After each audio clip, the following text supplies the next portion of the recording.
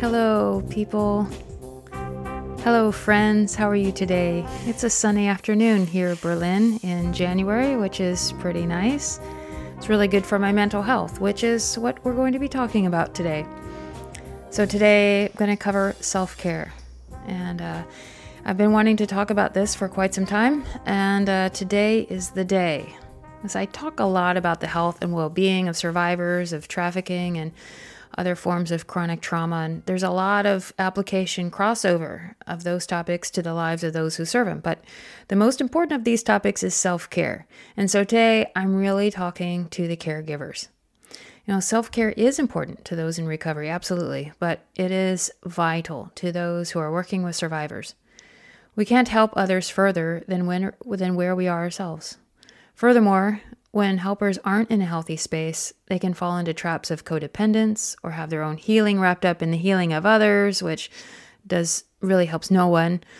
Unhealthy people can wreak havoc in teams. Finally, a lack of good self-care can lead to burnout, depression, and other more serious mental health problems. These issues are larger than a self-care plan can fix, but following a plan to take care of our mental health will help prevent us from falling into these hazards. So self-care is a hot topic these days, and it's great that people feel freer to talk about how important mental health and overall life balance are in our daily lives. However, a lot of what I hear and read about regarding self-care is not necessarily helpful. There's a big difference between nourishing self-care and practices that are escapist or merely distract us from our present tensions. You know, these latter kinds of escapist or relaxation activities, they do have their role. I enjoy evening of wine and Netflix as much as the next person. They help me relax and zone out a bit. But they don't lead to deeper inner well-being. In principle, I tell myself, I can do this, it'll get me into a relaxed state and I can do deeper work. But normally, I haven't found that that's not the case. So in the same light, self-care does not equal treat yourself. It's not that simple. Although treating yourself is a good thing once in a while, it's rather shallow. The danger of treating yourself is that it fuels a reward-seeking mindset and can trigger addictive behaviors. So self-care is not a list of activities. Self-care is a practice of maintaining a lifestyle that's generally balanced and sustainable. Self-care is not something you implement when you feel yourself getting a bit fried or burned out. It's not a parachute. Although measures do need to be taken at that point, I just wouldn't call that self-care. A good self-care plan includes daily, weekly, monthly, yearly practices and routines that form a rhythm to our lives and can help prevent burnout or at least mitigate the downtimes. Of course, there's always times, and more often than we like, when it's impossible to keep balance. Our life isn't perfect, and sometimes life happens at a pace that's unsustainable. Life happens, but when these circumstances arise on the foundations of good self-care, then one has a resilience to survive, if not thrive through them. It's also possible that life crises or super hectic circumstances either seem to occur less frequently or they don't seem so overwhelming because a good foundation of resilience, has been built up and that buffers the impacts. And we do have extra tools then to help keep us steady and maintain better judgment in our decisions and our life day to day. So I'm not going to tell you why you need to practice self-care. You already know that you need to. I'm also not going to tell you what to do because only you can figure that out. What I am going to do here is outline some basic principles of self-care and self-care planning. But I need to address the idea, maybe a myth, that self-care is a woman's thing. It is not. Okay, so a lot of articles are written by women from women's perspective for women. But hey, guys, we need you strong. We need you to take care of yourselves. And, I'm not going to suggest anything here that's more feminine or masculine. We all need to take care of ourselves, and we need to learn some tools, maybe some principles about how to do that better. So self-care or self-care plan / lifestyle or MO has several components, and understanding these foundations can help you develop a plan that works for you. These activities can and probably should change based on where you are in your life stage and current environment. In my experience, the practices are basically the same, but the way I carry them out in my routine differs. While self-care is not only a list of activities, self-care does eventually boil down to what you choose to do or not to do. But I want to read a quote here now by Nadia Bolz-Weber. So she says, "On the outside, my plan looked like good self-care, but really it was just a laundry list of habits I adopted to ensure I could continue to overfunction." Now, when I read that, well, that hit me right between the eyes. I mean, this really resonated with me because that's a lot of what my self-care has been sometimes. And maybe it resonates with you as well. So have a think about that. Are you doing these things just so you can keep overfunctioning, or are you really growing and growing deeper in your self-care practices? So there's 3 basic elements of self-care. And they're 1, self-awareness, 2, inputs, internal, external, and 3, discipline. So self-awareness is the first key to good self-care. So without self-awareness, how do you know how to care for yourself? How do you know when you're nourished? How do you know what nourishes you? Who are you and what do you want? What are your resilience factors and resources, either internal and external? What are the things inside you what are your strength factors inside? And what are some things that are outside, maybe family or friends that are resources to you? What are your threats and weaknesses? These are internal, external. What are your weaknesses that kind of get you down, or what are some external threats at the moment, or maybe on a regular basis? But how do we develop self-awareness? A lot of it is experience, life. Some of it's experimentation and trial and error. Like, how do we know what really nourishes you? Well, you might try something. You might read an article that outlines the 10 steps to self-care or the last self-care plan you will ever try, and then think, well, that's a load of rubbish. How can people think that bubble baths are the best thing since sliced bread? It's okay to disregard someone else's advice, and it's okay to try something and not have it work for you. It's also very okay to try something that sounds good to you, but a little crazy to most people you know. For example, many of you know I like to run for hours and hours at a time. And normally I almost always, I do this without music, no podcasts, nothing but the thoughts in my head. And I'll run until I run out of thoughts. And then I'm in Zen mode. I'm fully present to myself. And that's a kind of active meditation, if you will. So, self-awareness, and you can gain self-awareness through journaling or other meditation practices, or just figuring out, or what do I tend to do when I want to make myself feel better? So these are some ideas. So the poet Rainer Maria Rilke has written, be attentive to what is arising within you and place that above everything else. What is happening at your innermost self is worthy of your entire love. Somehow you must find a way to work at it. So the second key element are inputs. And inputs are the various practices and habits and activities that we can implement. External inputs are those things that we do with other people, and internal are the things that we do alone. So everyone needs a combination of internal and external inputs, although I think that being introverted or extroverted will influence the amount of time spent in one or the other type. Both are very important. So here's an example, exercise. There's group sports and activities that you do alone. So running, for example, my favorite topic, will you run alone or with a group? And so running, I do most of my running alone, but I do enjoy group runs. I enjoy running with others and catch up and talk. It kind of helps pass the long miles or kilometers by. And so exercise, there's group sports or activities that we do alone. So running, this is my favorite topic.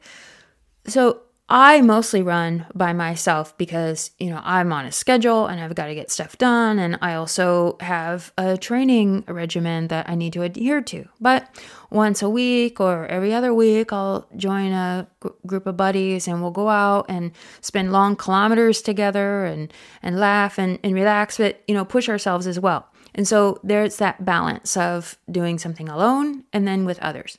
Singing is another great example, a great way to relieve stress, enjoy with others. So an external form would be joining a choir. An internal example would be singing solo.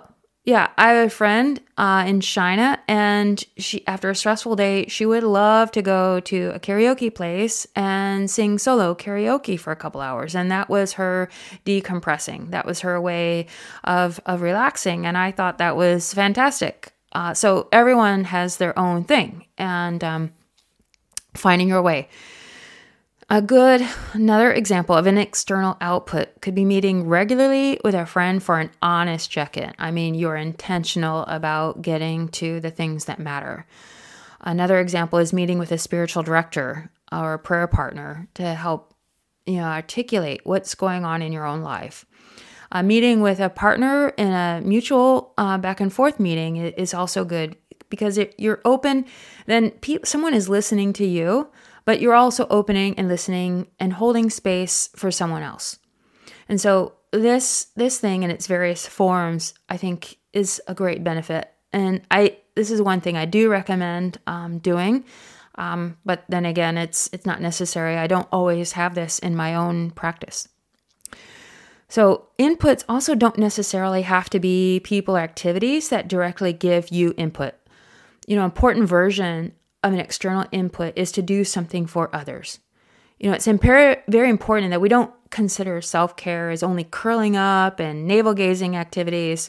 It's no secret, and it's been scientifically proven that doing something for others, volunteering, mentoring, tutoring, etc., not just giving money, will do something in and for you. So there's a wide range of possibilities here. One place to start would be to consider, what hobbies you've enjoyed in the past that you're no longer doing right now for whatever reason. Could you restart one? I was giving a self-care talk, and one time one of the participants says, "Oh yeah, I thought of embroidery.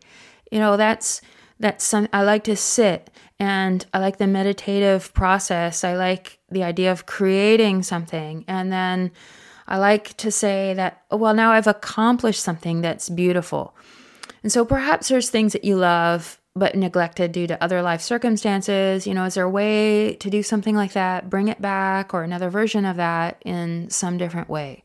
Just have a think about that. So the third key element is discipline. This is where the rubber meets the road. This is the execution of whatever inputs, activities, or plans we want to do. You don't have time to do the things you should because you do not make the time.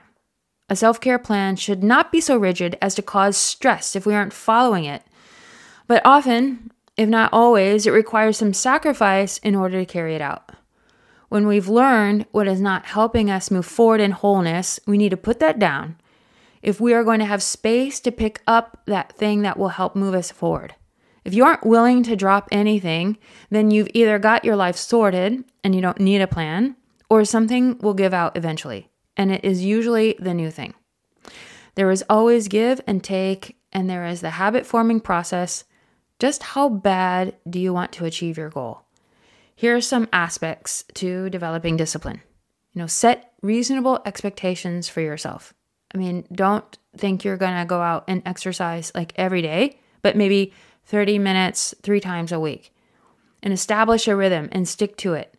Get out of bed 15 minutes early. Commit to that 10-minute meditation app. Even if you're not fully present, you'll adapt, you'll change, you'll get in the habit, and your brain and your body will get used to a new routine, and it will thank you for it. You can say to yourself, I will put down my blinking phone and go to bed 30 minutes early. Get up, go to bed early, get up earlier, make the time for what you want to do. Establish reasonable boundaries with yourself and others. This is going to take some work. My friends ask me, oh, we're going to go out with friends. And I say, well, that's not really what I need to do right now. I'm really tired. Or what I really want to do is read a good book with my butt stitched to the sofa. And so I'll tell my friends that I've got other plans. I'm not lying, because those are definitely plans. It just happens to be by myself. Also, an example, I need time with friends. I love cards and board games, but I also need to train hard for my ultra marathons. So that's also a stress reliever. So you have to balance, like, am I going to go out? I'm going to go to my friend's house, but I'm going to get up early to train. And so I might lose a bit of sleep to get that, but then I'll say no to doing that 2 nights in a row, for example. So find out a rhythm that works for you and work with it. Over the last 20 years of cross-cultural service, I have a lot of experience with self-care, partly because I did not practice good self-care for part of the time, or maybe most of the time, on and off anyway. I got burned out and crispy fried a couple of times. I learned the hard way, but I am still here. I sometimes ignored advice because it wasn't for me. The suggested activities weren't appropriate for me, like bubble baths or singing worship songs to myself. Or sometimes I felt like I was being forced to meet somebody for a so-called accountability partner, and that seemed perfunctory. I eventually did find a way to keep myself healthy. This doesn't mean that I don't struggle, have down or difficult or angry times. It does mean that through growing awareness, recognizing the inputs that nourish me, and implementing the discipline to do them, I can recognize when I need to tighten up my routine, relax a bit from my work, and get back into balance. There's no magic plan, nothing magical about it. Self-care should be challenging enough to keep us stimulated and not bored, but not so difficult as to be unsustainable. Recognize where you are. Start right there, right here, right now, and go.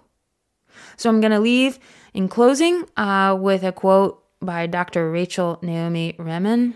And she says, protecting ourselves from loss rather than grieving and healing our losses is one of the major causes of burnout. So have a think about that. Please reach out to me in the comments below via my website contact. I love to hear how you're doing, how this has helped you or not. Let's talk about it. See you soon. Bye.